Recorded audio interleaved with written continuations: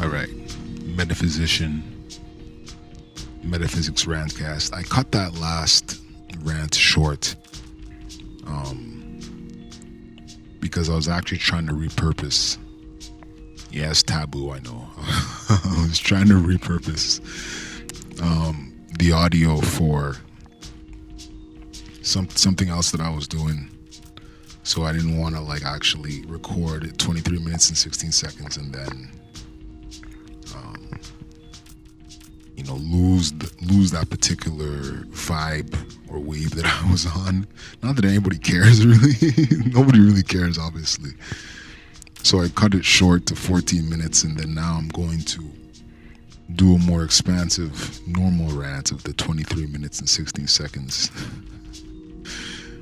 Specifically to get into a different part of this AGEAC, aka quote unquote Geophilosophical Association of Anthropological and Cultural Studies site, throwing around the term geophilosophy, geophilosophical, throwing those terms around a lot. But I anticipate that nobody has a clue what that means.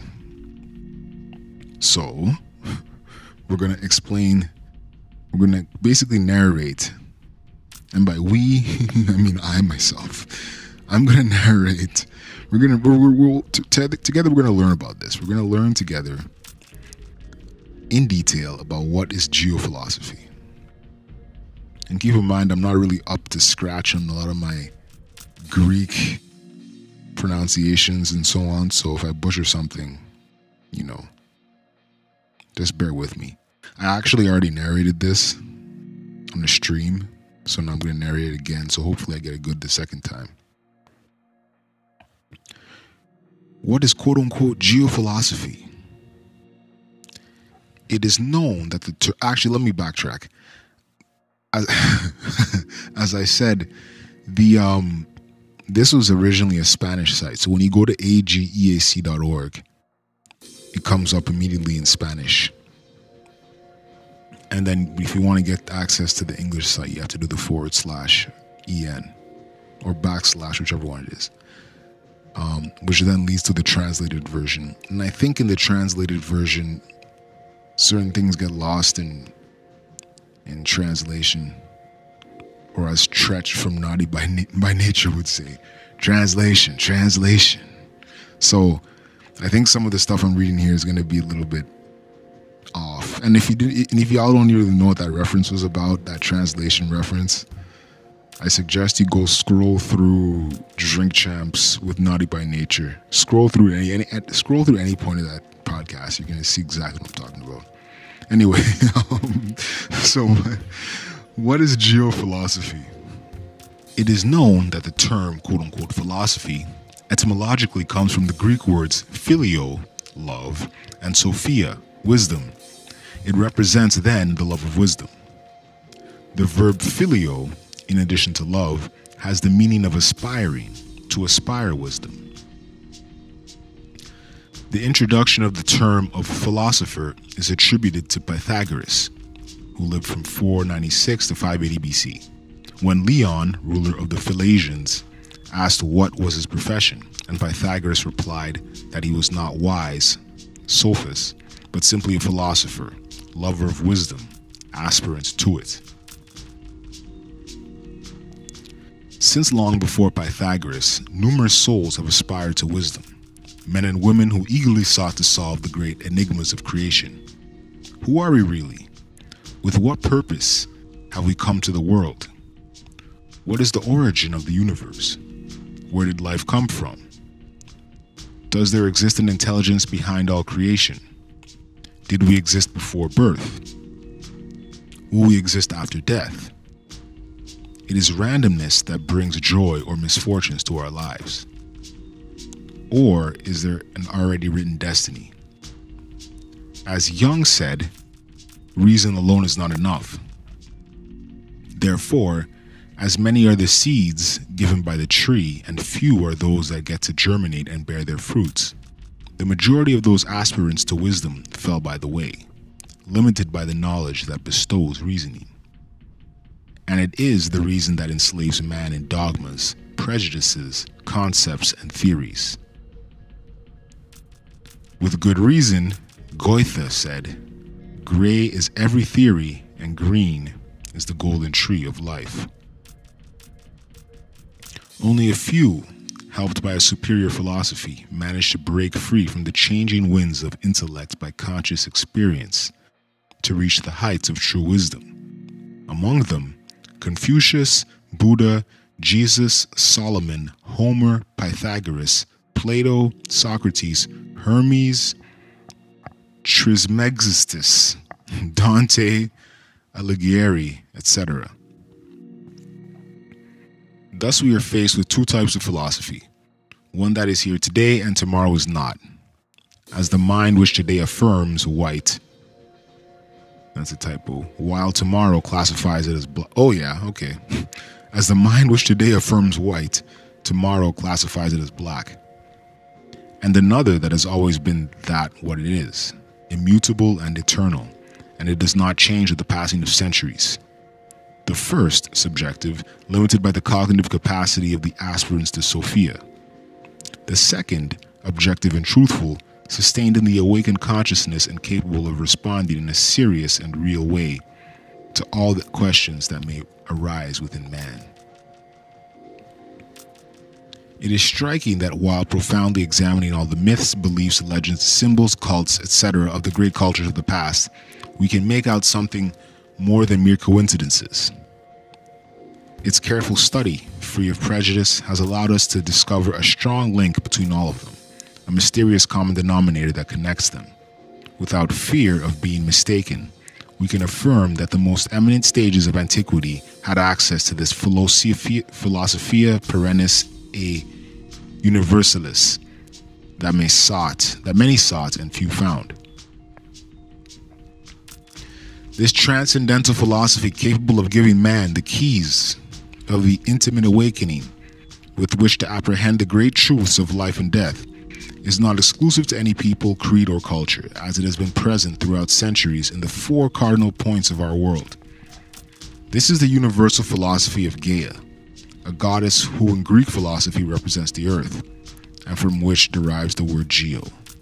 This is for us, in capitals, Geophilosophy, as we have named it, the universal philosophy of the earth, because it is present in all the corners of this world and is not exclusive to any of its offspring, different cultures.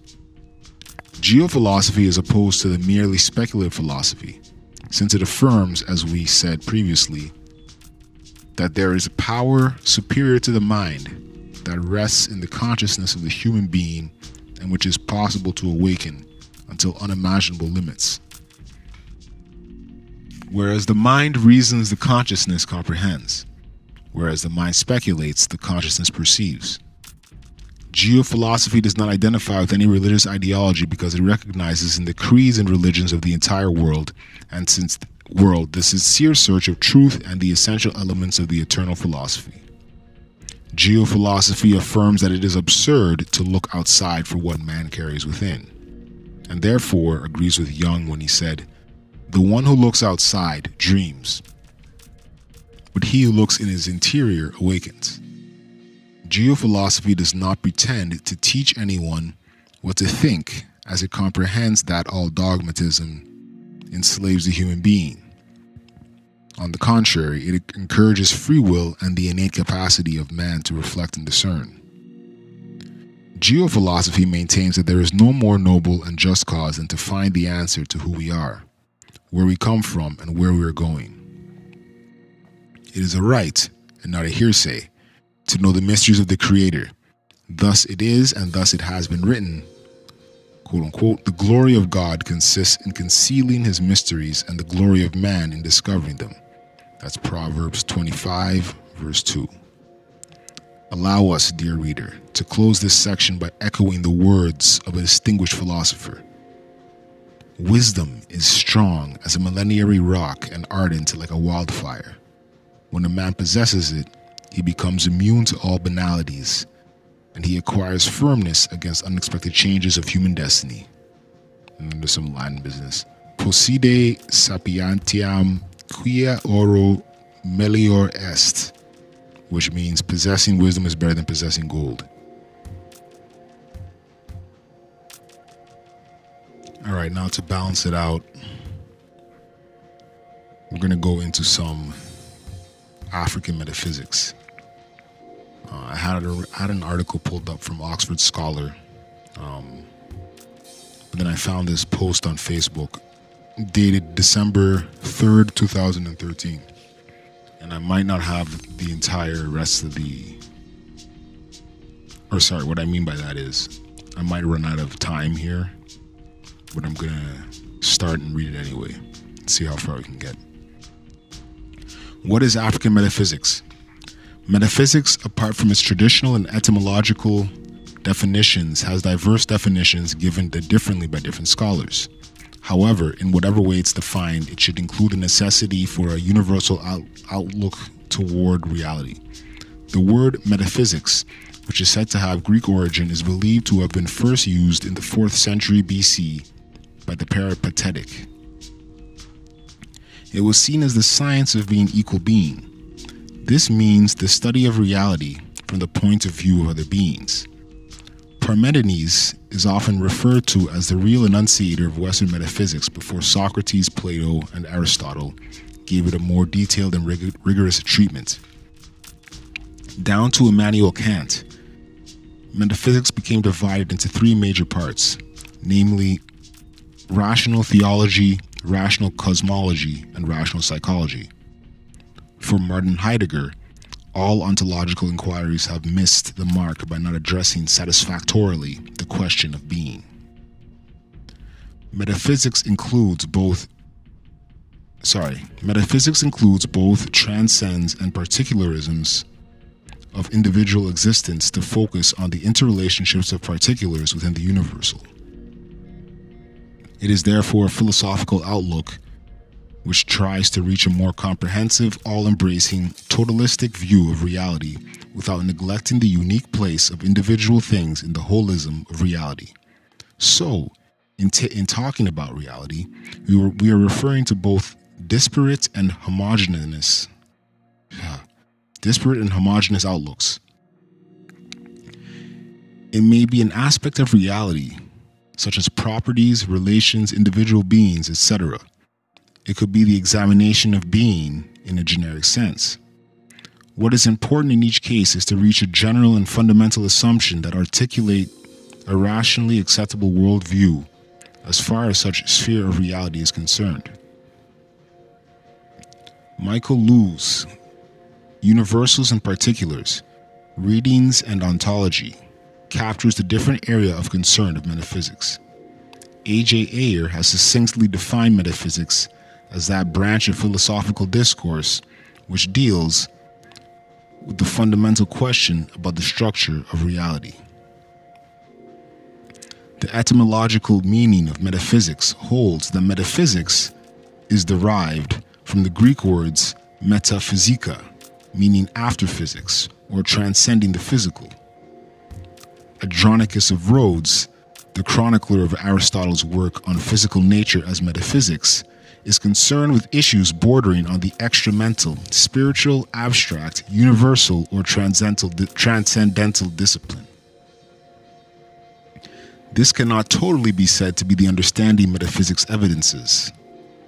Like Immanuel Kant, we see metaphysics as concerning the totality of reality, whether God as in rational theology, or man, nature, and the universe as in rational cosmology, or mind and its ideas as in rational psychology.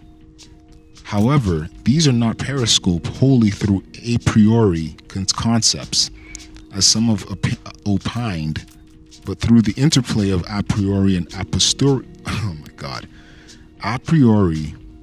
and a posteriori concepts, or through experience and reason.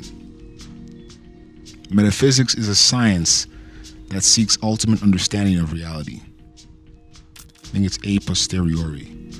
Metaphysics is defined by Collingwood as the science of pure being and as a science which deals with presuppositions underlying ordinary science. Its procedure is to ignore the differences between the individual thing and that individual and attend only to whatever they have in common. Metaphysics deals with the nature of existence. Metaphysics, being the study of reality as a whole, is concerned with the generalization of experience for the purpose of identifying fundamental entities. Metaphysics therefore involves a synthesis of all experiences in order to achieve a coherent whole which gives a complete picture of reality. It is in this latter sense that we intend to survey aspects of African metaphysics to see how the disparate metaphysical objects of the African people fit into a coherent metaphysical framework. African metaphysics should be seen as the African way of perceiving, interpreting, and making meaning out of interactions among beings and reality in general. It is the totality of the African's perception of reality. African metaphysics will therefore include systematization of the African perspective as it relations to being and existence. This will embrace the holistic conception of reality with its appurtenance of relations, qualities, characterizations, being, and its subtleties, universals, particular ideas, minds, culture, logic, moral, theories, and presuppositions. African metaphysics is holistic and interrelated. The logic of their metaphysics underpins their standard and expectations. This is not to go with the impression that all African communities share the same standard, even though the standard is community-based. Borrowing from Quine, each community operates from a background theory that penetrates its perception and metaphysics of reality. If you see things other than the way the community sees them, they will demean your understanding and systematize your alienness. What we intend to do is to abstract the general orientation of the African in their metaphysics and general views about certain aspects of reality. Here, we adumbrate the African's perception of the following aspect of reality: v. personality, being, substance, causality, immorality of the soul, witchcraft, appearance, and reality. To preface this examination, we aver that though we cannot really see African system as being rooted in the analytic tradition of Western philosophy, this is not to say that African metaphysics is less rigorous. African metaphysics is the primeval time, due to their unwritten nature, cannot provide us with a written rigorous specimen of the metaphysics, argumentation, and analysis nonetheless. The spirit of rigor is not absent because every view is properly examined and seen to rationally explain a cosmic puzzle before it is accepted. The Africans had a pragmatic metaphysics. If an idea, an explanation, a conception, a belief, or folk wisdom worked, it was accepted even though they may not fulfill certain fundamental criteria of objective reality. This notwithstanding, the Africans had far-reaching thoughts about their environment, physical and transcendental phenomena with which they are acquainted. If an idea worked, they still dug deep to unravel through mystical means to ascertain the basic for such phenomenon in their reality scheme. This means that Africans were aware of the consequence of superficial contemplation of their universe. They thought and tried as deeply as their theoretical and experiential apparatus could aid them. Not having a form of writing must have hindered serious reflective afterthought, which ruminating over written experiences can afford. A mere mental acquaintance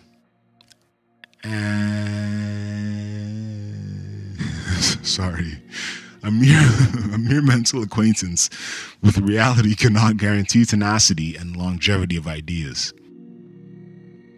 The ideas evaporate and new attempts are made from time to time to recapture the substance of previous experience. But as J.I. Omoregbe has opined, The Africans store their ideas in the form of folklores, folk wisdom, mythologies, traditional proverb, religious worldviews, etc. This enables them to examine more closely their views. However, this form of preservation cannot be compared with documentation in written form. Their experiences are tested in order to ascertain their truth. These tests provide the Africans with clues as they continue their forays into the wilderness of reality. It is therefore against such a background that African metaphysical should be periscoped. Nothing is accepted without evidence and reason. The reason may commit us to either empirical or rational validation. We can therefore say that in African metaphysics, empiricism merges with rationalism. The cleavage between empiricism and rationalism, if it exists at all, is not a matter for serious epistemological disputes. With this background, we shall examine different concepts in order to show how they feature in African metaphysics. Personality. Personality as a noun concept means all the qualities and attributes that make an individual a distinct person. It includes one's makeup or constituent parts, character, conduct, and personal idiosyncrasies. But personality in the context in which we are viewing it is seen from the angle of what makes up the human personality in general and the significance of each constituent part. The Western conception of a person being a rational, moral, free linguistic and social entity is taken for granted in the African metaphysics. In the Western conception of personality, a person is said to be made up of spirit, soul, and body. The spirit is usually said to be a higher principle in close link with the divine order, while the soul is the go-between, sandwiched between the spirit and the body, performing relational, regulative, and communicative functions for both the spirit and the body. Plato dwelt extensively on this subject, talking of the rational, spirited, and appetitive parts of the soul, which appropriately should be seen as a part of the individual rather than the soul. The rational represents the spirit, the spirited, the soul, and the appetitive, the body. All right, I'm running out of time here. I wish Facebook allowed you to like highlight things within the post. Maybe it does, and I just don't know. Anyway, thanks for listening to that long essay. Again, this is at African Philosophy on Facebook.